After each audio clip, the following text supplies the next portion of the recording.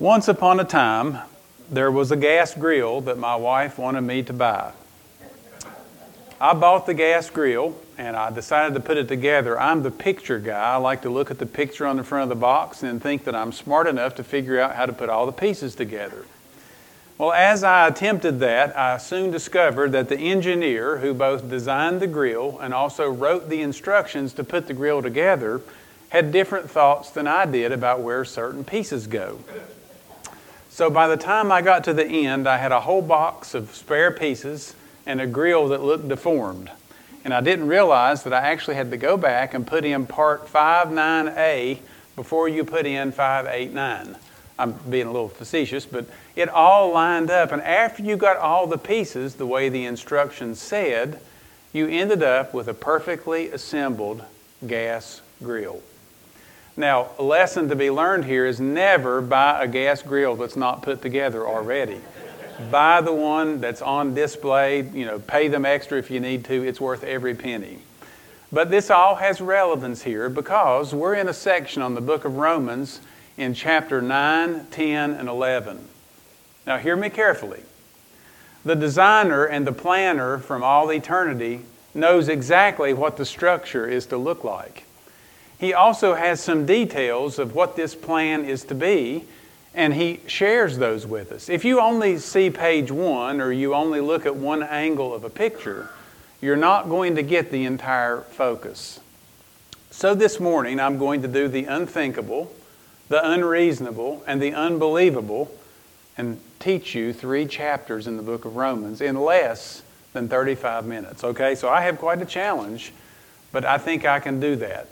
Now, as we think about this, here is the concept in Romans chapter 9, 10, and 11. If you were with us the last time we preached, we taught on the book of Romans. It was chapter 8, which is the high point in the whole book. And we know that all things work together for good for those who love God, who are called according to His purpose.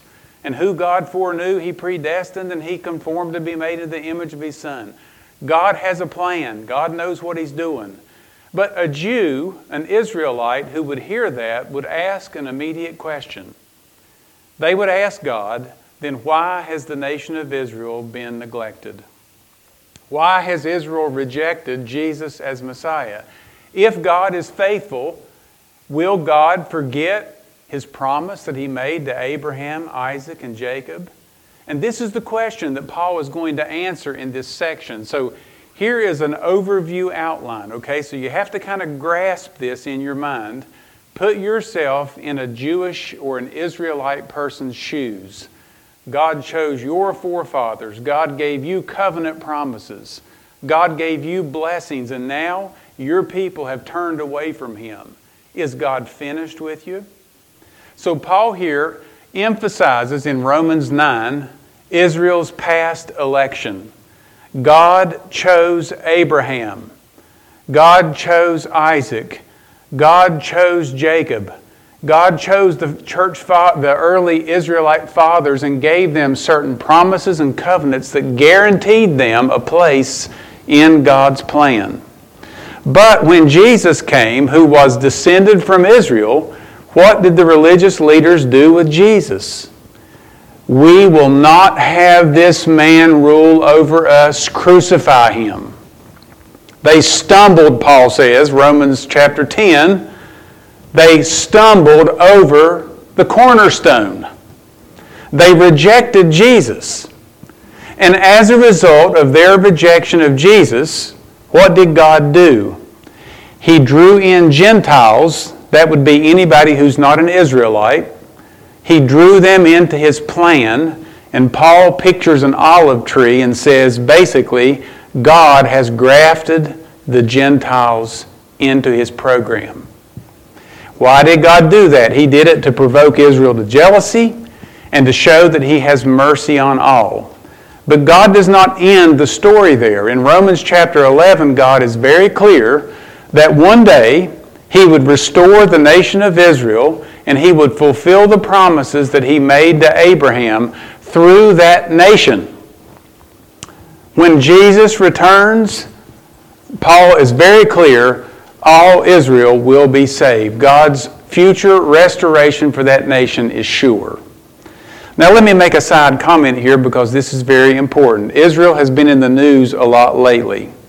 You know that they were invaded by Hamas, and there's this big war over in Palestine where they have went over into the Gaza Strip trying to kill out all the terrorists, and all kinds of hostages were taken.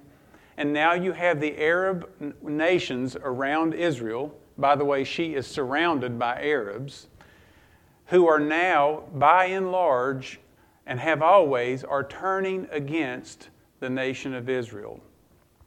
Now, you may or may not hear this. You may or may not see the news that's actually happening from that land.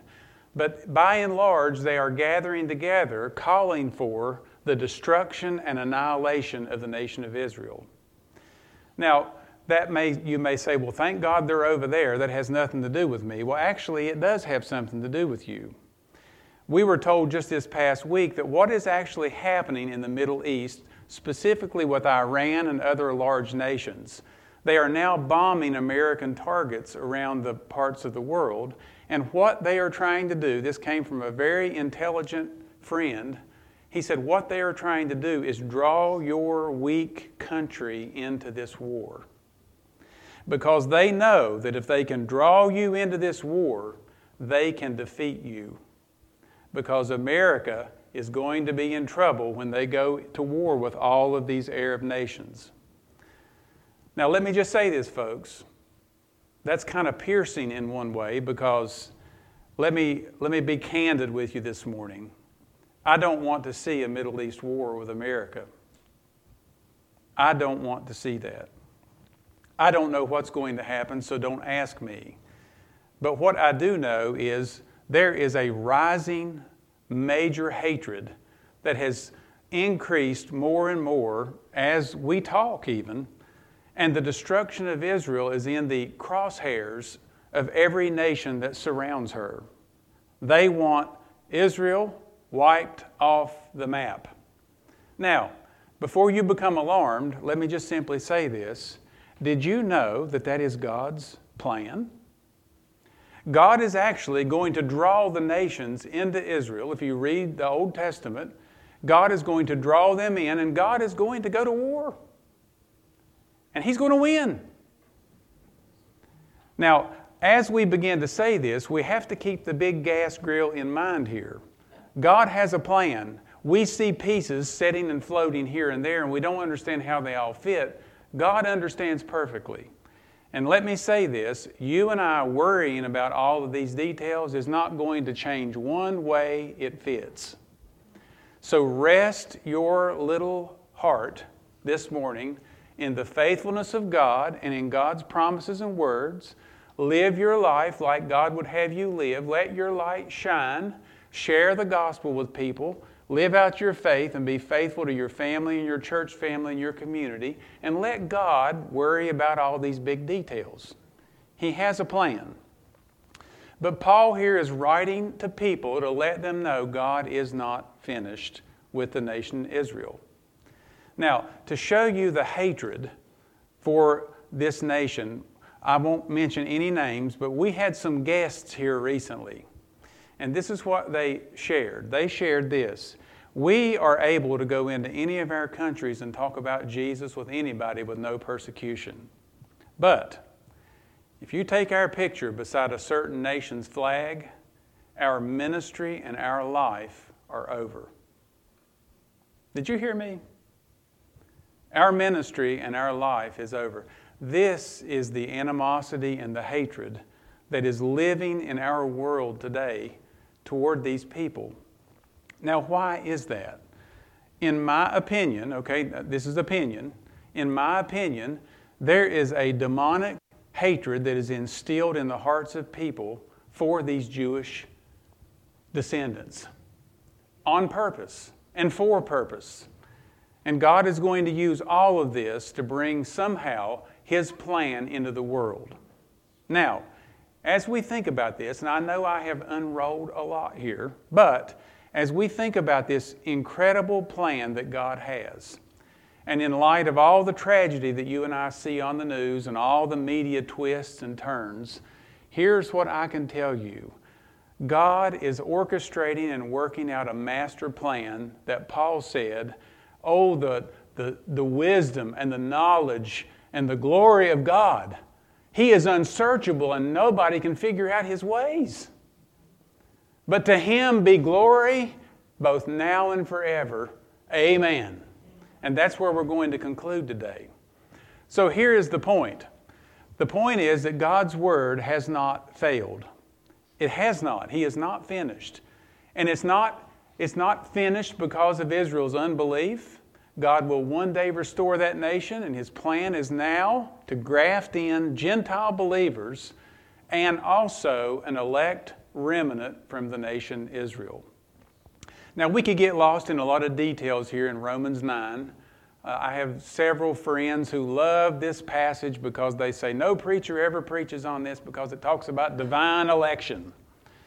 Do you believe in divine election? Absolutely I do, and you should too, because God does teach divine election. And this is God's business, by the way. God's business is election. Your business is belief. And as one preacher said, mind your own business. You don't know the details, and I don't know the details, and nobody else knows the details. But what we do know is that God elected the nation Israel to bring forth Jesus the Messiah, the Savior of the world, who died for every man's sins.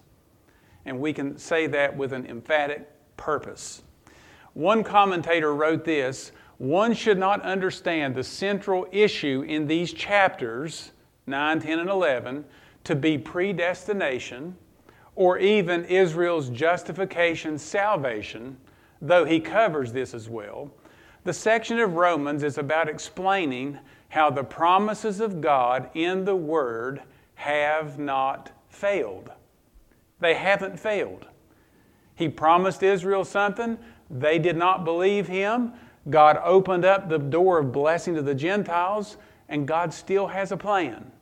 It hasn't failed. He knew exactly what he was doing. In light of the overall theme of Romans, this section explains why Israel is experiencing the wrath of God and what they can do to escape it. Okay? So with those truths laid out before us, let's look at these major highlights. Two audiences in Romans 9 through 11. First of all, the Israelites, and second, Gentile believers. Now, as I lay this out, keep in mind I have some practical application for you at the end of this message. You all should thank God for my wife, because this is what she constantly reminds me of. Keep it practical. So you all can thank her later, okay? I added that in just for you. But first of all, Paul wants to address the Jews who question if God was finished with them. Okay? So here we go, Romans chapter 8. You got to be a Jewish reader here. And we know that for those who love God, all things work together for good, for those who are called according to his purpose.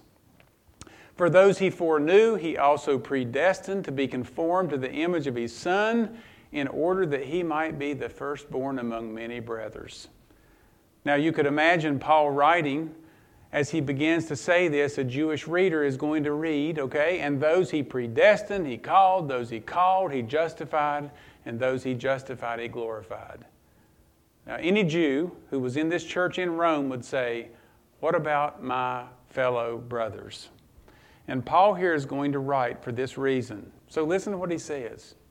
I am speaking the truth in Christ, I am not lying. My conscience bears me witness in the Holy Spirit that I have great sorrow and unceasing anguish in my heart. Can I stop there for a minute?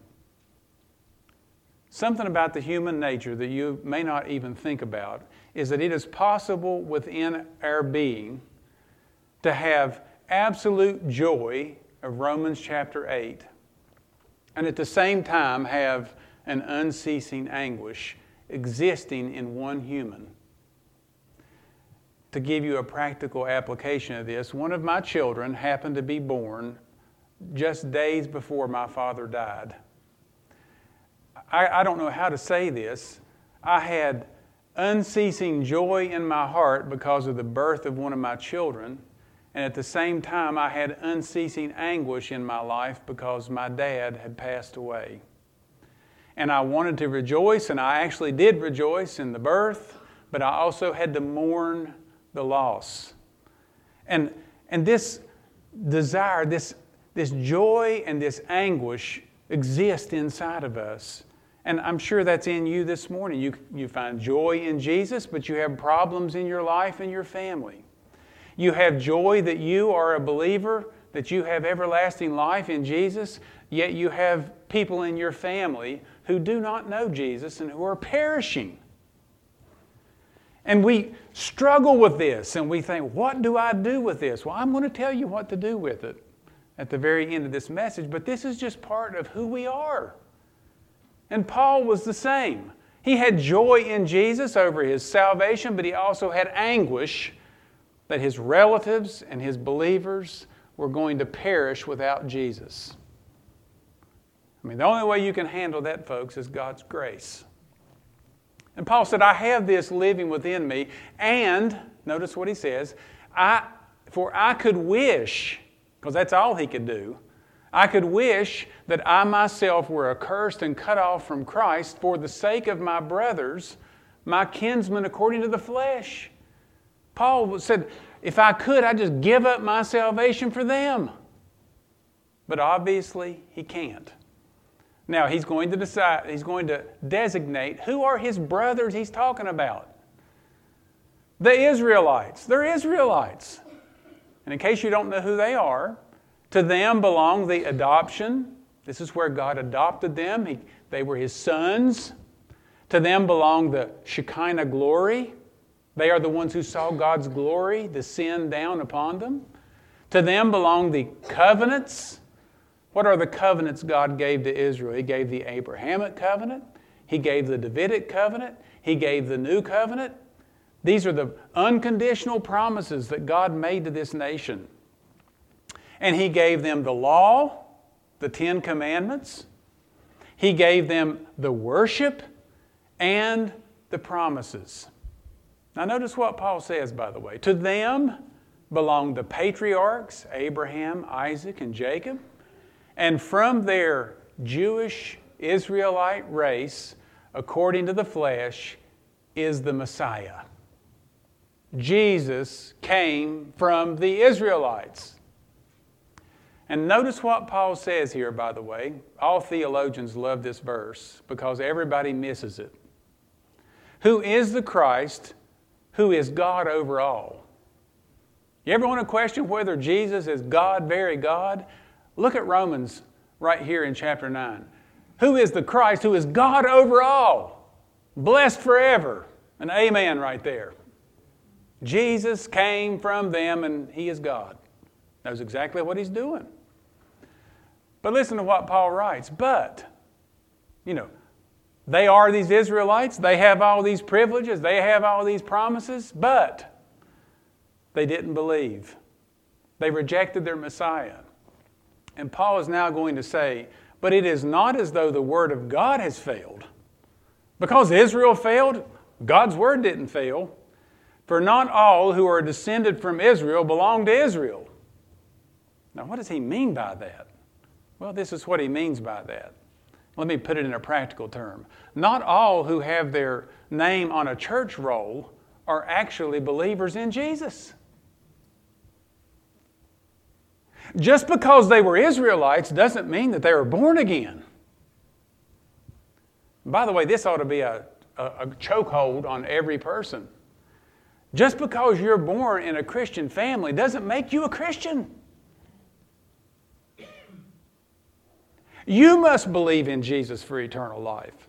Your mom and your dad's salvation does you no good other than the fact that they hopefully live a moral life and talk to you about salvation. That is an individual matter, and this is exactly what Paul's saying. That just because you have the blessings of all these truths from God doesn't make you regenerate. And this was God's intention all along, we're going to find out. Not all who are of Israel are saved. Now notice what he says, and not all are children of Abraham. This is basically what he means.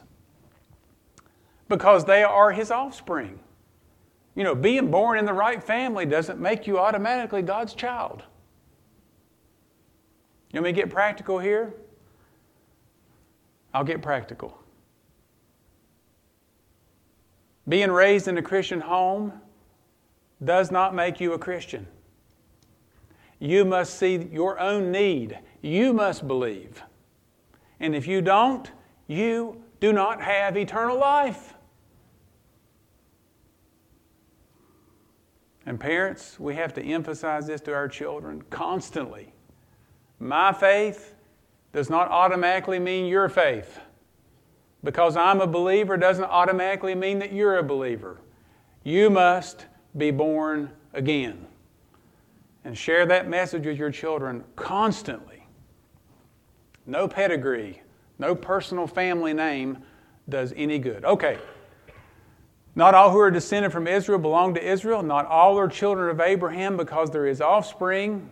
But now Paul's going to give these analogies, these illustrations here. Through Isaac shall your offspring be named. So what Paul does in Romans 9 is he lists two children from Abraham, Ishmael and Isaac, the older, the younger. They had the same father, different mothers. Who did God choose? It wasn't Ishmael. He chose the line of Isaac. And a Jew may say, well, the reason he did that is because Sarah was his correct wife, not Hagar. And so to answer that question, Paul is going to next go to Jacob, who married who? That had Jacob and Esau. Same mother, same father, two children, and God now chooses the younger over the older. To show what? If you read the argument in Romans 9, it's not about actions, it's not about what people do. This was God's selective choice. He chose Jacob over Esau. And then he goes on down through Romans 9 and he begins to argue that how God is God, whether we know it or not, and God has a purpose and a plan, and we don't know every detail of it, but Paul says by the time you get to the end, all the pieces fit together. Now, see how easy it is to get lost here? Some people say, well, what about this election business? What do you do with that? Are people elect unto salvation? Are people elect unto service? Is there individual election or is there corporate election? You ready for my answer? Yes. Yes. And it depends on the context what you're talking about. Don't get lost in the sauce. The point is simply this. God selected the nation of Israel to be the ones who would bring about Jesus and the promises and the covenants, and He's going to fulfill His word. But just because He selected them doesn't mean that every individual Israelite was an elect believer. Many of them perished, but God always has a remnant. Don't lose that. Okay. Now, what does Paul say in Romans 10? Brothers, my heart's desire and prayer for God, for them, for Israelites, is that they may be saved. For I bear them witness that they have a zeal for God, but not according to knowledge. Karen and I went to Israel some time back, and we were standing above the eastern gate right there where they go in, and I was amazed. There are Jews who walk around with a book about this big, folded, and all they do all day is walk around talking about letters and all of these things in the first five books. I mean, their life is consumed. They have a zeal for God. They make these big, long locks of hair come down, and they look, rather weird. Just to be honest with you, big black hats out in 100-degree weather. They don't think. They have a zeal for God, but not according to knowledge. And then you have a bunch of the other Jews in the land today, over 90%, some say, that are atheist, agnostic. They don't believe. Why? I'm going to tell you in a minute, and you're going to be shocked. But Paul says this, they have a zeal for God, but the problem is they have no knowledge. They have the wrong instruction manual. It's their righteousness, not God's. It's their good works, not Jesus Christ. And this is the great problem. They want their righteousness, and God says, no, yours is like a filthy rag. Here's my righteousness, Jesus. And they say, no, we don't want Him. And so here's what Paul writes. They have a zeal for God, but not according to a knowledge. For being ignorant of the righteousness of God and seeking to establish their own, they do not submit to God's righteousness. Can I interpretively read that? Let me go back and interpretively read that. You follow me on the screen. For being ignorant of Jesus Christ, who God gave for man's sin, and seeking to establish their own righteousness because they're a Jew, because they have the Ten Commandments, because they have the right family, they did not submit to Jesus Christ, the one who God sent to die for their sin. And as a result, they stand in their own lostness, even though they are an Israelite. Now notice what Paul writes. For Christ is the end of the law for righteousness to everyone who believes. See, a Jew thought if they kept God's law, the Ten Commandments, if they kept them, they would have eternal life. Paul says this is impossible. All have sinned and all have fallen short of the glory of God. Both Jew and Gentile. All have fallen short. All need righteousness. God has provided righteousness for all. But you know what some people say? I don't need it. I don't need it.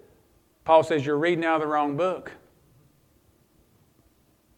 Your standard is being measured with the wrong tape measure. You have fallen short. You need God's righteousness. And keeping the law is not going to make you righteous. It's going to do nothing but condemn you. You need God's righteousness by faith in Jesus Christ for eternal life. That is how you get it. Okay, so Paul here has this desire that he wants Israel to be saved. Now, chapter 11, isn't this fascinating? 9:1, 10:1, 11:1. Paul's dealing with the same issue here, so don't get lost.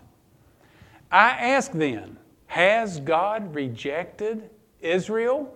Can I read that? His people? By no means. The Greek text, God forbid. Absolutely not. For I myself am an Israelite, a descendant of Abraham, a member of the tribe of Benjamin. God has not rejected His people who He foreknew. Do you not know what the Scripture says of Elijah, how he appeals to God against Israel? Lord, this is what Elijah said, they have killed your prophets, they have demolished your altars, and I alone am left, and they, Israelites, are seeking my life. Notice what he says. But what is God's reply to him? I have kept for myself 7,000 men who have not bowed the knee to Baal. An elect Israel within corporate Israel. God says, here is the nation. Within that nation, I have an elect remnant that you don't know about. And you know what He's telling the Jewish audience and the Gentile audience? Within this corporate Israel, I have an elect remnant of Israelites in there who know me. Keep in mind here, He's talking about Israel. Notice what He says. So too, at the present time, there is a remnant chosen by grace. So when you think about national Israel, and you think about all these Jews in there, 90% are not believers, atheists, agnostic, guess what? Even within that corporate group, God has a select number that are chosen who are, as He says here, a remnant chosen by grace. Now you know what? You may say, well, that's unfair. And I don't like that. I'm going to tell you what a man told me. It doesn't matter if you like it or not. Because this is not your world. It's not your plan. And you don't know the end from the beginning like God does. Now, first of all, don't put your name here. This is not talking about you. This is talking about the nation of Israel. And there is an elect remnant within the nation of Israel, and listen to this, the Apostle Paul was one of them. This is why when he wrote this section at the end of it, he bursts out in praise. He says, oh, the depth and the knowledge and the wisdom of God. I'm one. And yes, his heart broke for his brothers who were in blindness, but he rejoiced in God's goodness and grace. We should do that as well. But if it's by grace, it's no longer on the basis of works. Otherwise, grace would no longer be grace. What then? Israel failed to obtain what it was seeking. The elect obtained it, but the rest were hardened. In chapter 9, Paul also talks about Moses and Pharaoh. What happened? You have a servant and you have a king. You have one who is lowly and you have one who is rich. What did God do? He selected Moses, and what did he do to Pharaoh? Yes, he hardened Pharaoh. Did Pharaoh harden himself? Yes. Did God help him? Yes. As one person said, the sun does what? It softens and it hardens clay. It can do one of two things, depending on how you respond. So, what is the point? God has a select remnant within Israel that will believe. Now, what about the Gentiles? So here are the Jews who were sitting there, the Israelites, listening to Paul, and they're saying to themselves, well, there's an elect remnant among this nation of Israel. What are the Gentiles going to say? You know, some Gentiles, by the way, say God is finished with Israel. The church has replaced national Israel, and God has no plan for them. There's no need to reach them. Forget them. Let them go. And God says, ridiculous. And here's what he tells Gentiles. Notice this. To the Gentiles who obtain God's mercy, he says this. Now, Romans 11, I'm going to speak to you Gentiles. This means you people who are not born from Abraham, Isaac, and Jacob. I have a message I want you to hear. And here it is. Inasmuch then as I am an apostle to the Gentiles, and I magnify my ministry in order somehow to make my fellow Jews jealous. And by the way, Paul did that. If you read the book of Acts, when he went throughout Jewish territory and preached that God's grace had come to the Gentiles, what did they do to Paul? They tried to kill him. This is what the whole New Testament's about. Paul went to the Galatians and he preached the gospel by God's grace, and the Judaizers came after him and tried to kill him. He went to this place, he went to that place, and guess who his number one persecutors were? The Jews. And Paul said, I kept preaching the grace of God to the Gentiles, and they tried to kill me, but I did it to make them jealous. God has now turned his love toward Gentiles who will believe. Notice what he says. To make my fellow Jews jealous and thus save some of them. Keep in mind what we just read. There is an elect remnant, and Paul here said some of them would believe. For if, catch this, for if the Israelite rejection means reconciliation of the world, what will their acceptance mean except life from the dead? In other words, if God turned his program from the nation of Israel to Gentiles, and some of those Jews are saved, what is it going to be when he saves the whole mess? Except life from the dead. Now keep tracking. If the dough offered as first fruits is holy, so is the whole lump. And if the root is holy, so are the branches. But if some of the branches were broken off, and you, although a wild olive shoot, were grafted in among others, and now share in the nourishing root of the olive tree. Where did my tree go up here? Somebody took it away. I used to have a bush tree here. You all imagine there's a tree. Down in the ground is the roots. You all know roots support the tree. The roots are the call of Abraham, Isaac, and Jacob and the covenants that are promised. That's the root. And out of those promises of God come the trunk of the tree. This is God's blessing. This is the nation of Israel. And then there are branches out on this tree. Some of those branches were broke off. They were pruned. And guess what God did? He went over to another tree and broke off a limb, peeled back the bark, and grafted in a branch. Now here's what he's telling the Gentiles. Listen, Gentiles, you are not the root. You are not the tree trunk. You are simply partaking of God's blessing in the olive tree because God, by His grace and His mercy, chose to graft you in. Now, if you've ever been involved in a fruit orchard, you know how this works. It's fascinating. You can take a yellow apple tree, cut it off. You can go get another apple tree and put it in it. You can have one tree producing yellow apples and red apples. Some have told me that you can take different fruit. I don't know if this is, y'all can correct me afterward. The point is simply this: you can have differences in one tree. And what he's saying to the Gentiles is the root and the tree are God's promises to the nation of Israel, but some of them didn't believe and God broke their branches off, and you have been grafted in. So, notice what he says: you were grafted in among the others and now share in the nourishing root of the olive tree. God's promises through Jesus. But now careful. Do not be arrogant toward the branches. Who are the branches? Say Israel. Do not be arrogant toward the branches. If you are, remember, it is not you who support the root, but the root that supports you.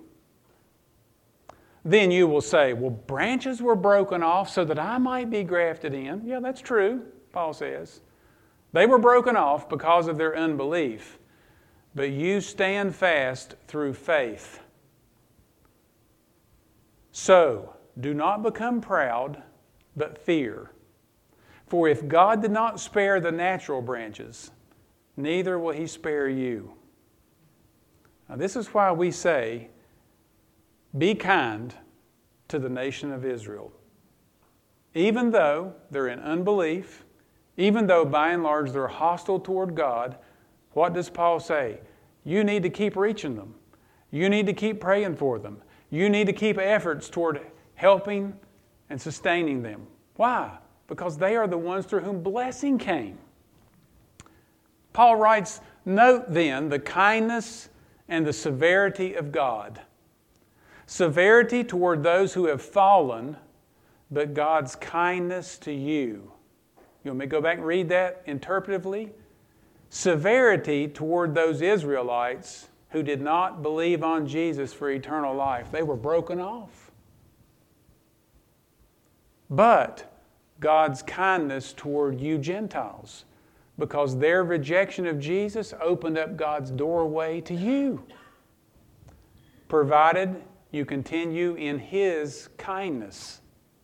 Otherwise, you too will be cut off. Wow.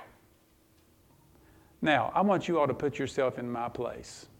Every time I go to the Middle East, I am assigned to teach a class that deals right with this issue. And I mean, I take about 4 lectures and go through every verse of Romans 9, 10, and 11. And by the time I get to the end of chapter 11, I have both anger, hostility, and rejoicing that is broken out like waves in the class. But here is God's message to Gentiles. Don't become arrogant, or He'll cut us off too. Not from our salvation, but from our blessing. Now, notice what Paul says. And even they, Israelites, if they do not continue in their unbelief. So, if a Jew today, or if an Israelite believes, what happens? They're back in the olive tree. They will be grafted in, for God has the power to graft Israel in again. For if you were cut out from what is by nature a wild olive tree and grafted contrary to nature in a cultivated olive tree, how much more will these, the natural branches, Israel, be grafted back into their own olive tree? And he says, it would be plumb natural. And that's exactly what's going to happen. Now here is a little graft, a little shoot, and a slit that's put in a tree. That's us today. We tap into their blessings, specifically their Messiah. Now, what happened?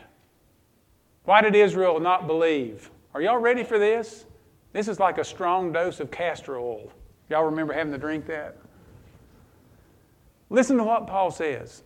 Lest you be wise in your own sight, I do not want you to be unaware of this mystery.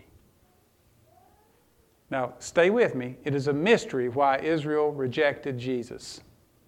It is a mystery why God brought His blessing to Gentiles and turned the Israelites away. So Paul says, listen to this mystery. I don't want you to be unaware of this mystery, brothers. A partial divine hardening has come upon Israel. You want to know why? They're in unbelief. You ready for this? Are you ready? Because God hardened them. When Jesus was here on earth and He told the Jewish leaders of that day, you have committed the unpardonable sin, what did they do? They said to Him, the miracle that you did to the deaf, mute, blind man was from the devil. What did Jesus tell them? You didn't do that by the Spirit of God. You did that by the Spirit of the devil. He told them, you have committed a sin that will not be forgiven in this age or in the one to come. And you will not say to me, blessed is he who comes in the name. You won't say anything until you say, blessed is the one who comes in the name of the Lord. You know what God did with the nation of Israel? Boom, He turned the program off to them. Except for an elect remnant in the nation of Israel, and He turned His blessing to the Gentiles. And that's how you and I got saved, friend. And you know what God did? He hardened them. Listen to this. He hardened them until the fullness of the Gentiles has come in. See it on the screen? A partial hardening has come upon Israel until, that's a time phrase, the fullness of the Gentiles has come in. And in this way, all Israel will be saved. How? Because the deliverer will come from Zion, and He will banish ungodliness from Jacob, and this will be my covenant with them when I take away their sins. That's the new covenant. As regards the gospel, the Israelites are enemies for your Gentile sake. But as regards to election, the Israelites are beloved for the sake of their forefathers, Abraham, Isaac, and Jacob. And the gifts and the calling of God toward that nation are irrevocable. God has not abandoned His faithful promises to the nation of Israel. But while He's turning the blessing to the Gentiles, don't be arrogant toward them. Okay? Wow. What a passage. Notice what he says. For just as you were at one time disobedient to God, but now have received mercy because of Israel's disobedience, so they too have now been disobedient in order that by the mercy shown to you, they also may now receive mercy. For God has consigned all to disobedience, that He may have mercy on all. Do you know that God's hardening of Israel is actually grace? Don't ask me to explain that. When Jesus began to speak in parables, and His disciples came and asked Him, why are you doing this? This is what He basically said. I'm doing this to withhold truth from those who don't want to hear it, and give it to those who do, so that their judgment is not more severe. I'm going to tell you something, folks, that's grace. Don't ask me to explain it. I can't explain it. Because once again, this is God's gas grill. He wrote the instruction manual. He knows how it fits together. I'm just glad to be a washer, a nut or a bolt somewhere in the plan. So what are 5 truths regarding God's unfailing plan? Quickly, you ready? 5. Here they go. First of all, remember this: God has a plan and He's guiding everything in His direction. When we think about this, it is startling. God is not finished with the Israelite people. God is going to turn His program back on them. Jesus is going to rule the world from Jerusalem for 1,000 years. And then, through all eternity, a new heaven and a new earth. God has a plan, folks. He's going to take care of it. Trust Him. Number 2, man's disobedience and rejection does not mean God's word has failed. Just because man doesn't believe, we think to ourselves, well, God has surely failed. No. Believe it or not, perhaps that was in God's plan. Swallow hard. Number 3, both divine sovereignty and human responsibility factor into God's plan. Yes, God has a remnant, but yes, that remnant has to believe to have everlasting life. If they don't have it. Say, explain that to me. No, because I can't. And nobody else can either. And when people decide that they are smart as God and there's a 4th member of the Trinity and they're going to tell you everything about election, they're going to tell you everything about God's mystery, take your fingers and go like this. Because Paul says knowledge puffs up. We don't know it all, folks. But we know enough to know God has a plan. He's in charge. He has divine sovereignty. Man has responsibility. 4th, God's mercy and kindness are available to all in Jesus Christ. Not one of us deserve God's mercy, but yet He offers it to us all. Don't shun God's mercy. And then Paul writes God's wisdom, His riches, His wisdom, His knowledge, and His judgment, and His ways are unfathomable. I mean, if Paul could not fathom them through inspiration, do you think that you and I can fathom all of this? Impossible. But God has a plan. Back to point number 1. God has a plan, and He's guiding it in everything in His direction. Just trust Him. Listen to what Paul writes. Oh, the depth of the riches and wisdom and knowledge of God. How unsearchable are His judgments, and how inscrutable are His ways. For who has known the mind of the Lord? Anybody like to answer that? Not me. Who has known the mind of the Lord, or who has been His counselor? I've known a lot of humans that would like to give God some counsel, don't you? I don't think God should do it. Nobody. Or who has given a gift to Him that He might be repaid? For from Him and through Him and to Him are all things. And then Paul writes, to Him be glory forevermore. Amen. And you know, by the way, Christian quoted that verse this morning. Therefore, I beseech you, therefore, brothers, by the mercies of God that you Gentiles have received.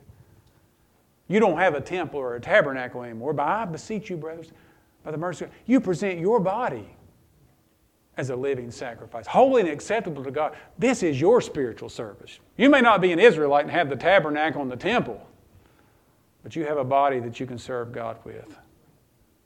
And you owe it to Him to give Him that. What are some practical lessons? Quickly, we should have a burden for people who don't know Jesus, just like Paul. Did you know that? We should be burdened. Preach a whole message on this. Lesson number 2, we should focus on God's plan for the righteousness we need for everlasting life. What does He tell the Israelites? They missed it. They went to establish a righteousness of their own, and they rejected God's righteousness through Jesus. We must focus on Jesus and what He did for us. And this is the message we need to share. Lesson number 3, we must never be arrogant over God's mercy that's extended toward us. Instead, it should humble us that God would turn His mercy toward me and toward you. Never be arrogant. Always be humble. And then fourth, we should celebrate God's faithfulness and sovereignty. Even though we can't explain it, even though we don't understand all of it, we do know God's in control. And we thank Him for that. He has a plan. But the biggest question that you have to answer today is simply this. What have you done with God's gracious gift of eternal life through Jesus for you? Have you accepted it? Or are you like the Israelite? You think that you have it under control. You think that you're going to be good enough. You don't want to submit to God's way. You're going to do it your way. I'm going to tell you something. Don't do that. Because you'll be just like the Israelite. You will be hardened. You'll be hardened and hardened and hardened until pretty soon it just falls off. You know, the most dangerous thing that you can do as an individual is hear the gospel of God's grace offered and given to you and turn your head and say, I don't want that. I don't need that. Don't reject God's grace in the person of Jesus. Believe on Jesus for eternal life, and He'll save you. He'll save you. Father, thank you so much for your word. Some of these are deep, mysterious truths. Thank you for showing us some of these truths that we can see what you're doing in our world. But more importantly, help us, Father, to understand what the gift of eternal life really is in Jesus. And I pray this morning, if there's anyone listening or anyone here that has never believed, accepted, welcomed in the truth that Jesus loved and died for our sins, paid the penalty, and offers us His righteousness. If they have never done that, I pray that you would open their heart to your truth and help them believe this morning what Jesus offers. We thank you, we praise you, and we worship you today for the amazing, incredible, unfathomable God that you are, and the plan that you have and that you're working out in this world. And as a result, help us truly to dedicate our life to loving, serving, and living for you as your people. We ask this in Jesus' name. Amen.